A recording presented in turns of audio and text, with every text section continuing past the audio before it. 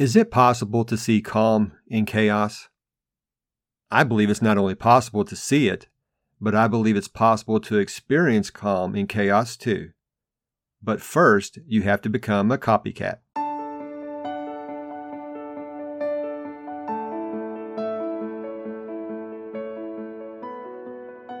Hi neighbor, welcome to Anchors of Encouragement.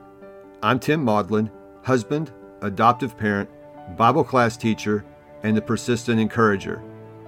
Did you finally realize your dream of having a family only to have your happily ever after turn into a nightmare?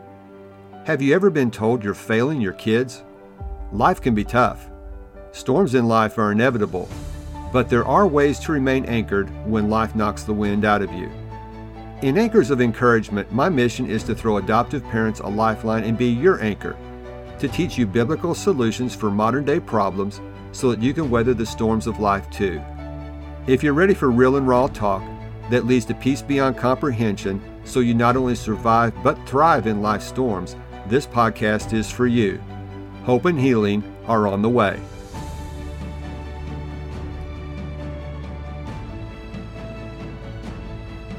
Hi neighbor. Can you actually see calm in chaos and experience calm too? Well, I do believe you can, and that's what I want to talk about in this episode. Most people look at chaos and here is what they see. They see confusion. They see hysteria. They see an avalanche that's about to smother them. They see obstacles that are insurmountable. They see storms that are never ending. If you look at chaos in this way, there's no way out of it. But if you look at chaos in a different way, you will not only see calm, but you will realize calm and find a way out of the chaos. Would you like to find calm in the chaos of life's storms? First, you have to become a copycat. Now, what do I mean by copycat? Not a copycat in the traditional sense. A person who likes to wear the same types of clothes as someone else or has the same hairstyle. Not that kind of a copycat. And I'm not referring to a copycat in the extreme sense, where the person wants to imitate a crime, and we call those copycat crimes. Neither one of those ideas for a copycat is what I'm talking about. What I'm talking about is redefining and reframing the metaphor in a positive way, so you can become a copycat. The process, I believe, will calm you down in the chaos of life's storms. What do I mean? Here's a quote that is a staple of this podcast. You can think a feeling, you can speak a feeling, but if you want to touch a feeling, you need to write. Now, a person who is looking at chaos in one way, here's what they're going to feel.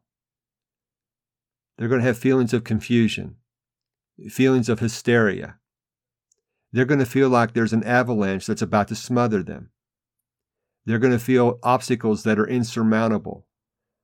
Or they're going to feel that the storms they're going through are never ending. But if you become a copycat, if you look at chaos in a different way, then you're going to touch these feelings by writing. And by that I mean journaling. Don't let that trip you up. I know when I first heard this concept said to me, I thought, me journal? Are you kidding? Things that ran through my head were, what am I going to write about? How long do I write? When do I write? Or I thought, do I need something fancy to write on, something fancy to write with? Don't let those hiccups and those objections trip you up, because you don't need something fancy to write on or something fancy to write with. In fact, I typically write in a composition book, something I usually pay $1 or $2 for. It doesn't have to be expensive or elaborate. There's no wrong way to journal. There's only the right way, W-R-I-T-E. You need to write. What I write on these pages in my composition books, they're priceless to what I actually pay for them. Well, let's look at 3 different things that you can write down, that you can become a copycat, that will help you calm down, and you'll see calm in chaos. Number 1, copy down things about Him. And by that I mean phrases to describe God. Here are a couple of verses that really describe God well. Now to the King eternal, immortal, invisible, the only God, be honor and glory forever and ever. Amen. 1 Timothy 1:17. From Isaiah chapter 40, verse 28, have you not known, have you not heard? The Lord is the everlasting God, the creator of the ends of the earth. He does not faint or grow weary. His understanding is unsearchable. Copy down things about Him. Copy down things about Him and see if they don't calm you down. Number 2, copy down affirmations. By that I mean quotes or sayings that resonate with you. Again, I'm going to repeat the one I said earlier. You can think a feeling, you can speak a feeling, but if you want to touch a feeling, you need to write. That one resonates with me. There's another one that I use in this podcast when I sign off. Do what you can now. The extended version of that is do what you can where you are with what you have now. Affirmations like that speak to me and help to calm me down.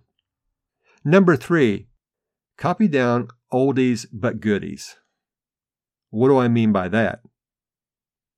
Song lyrics.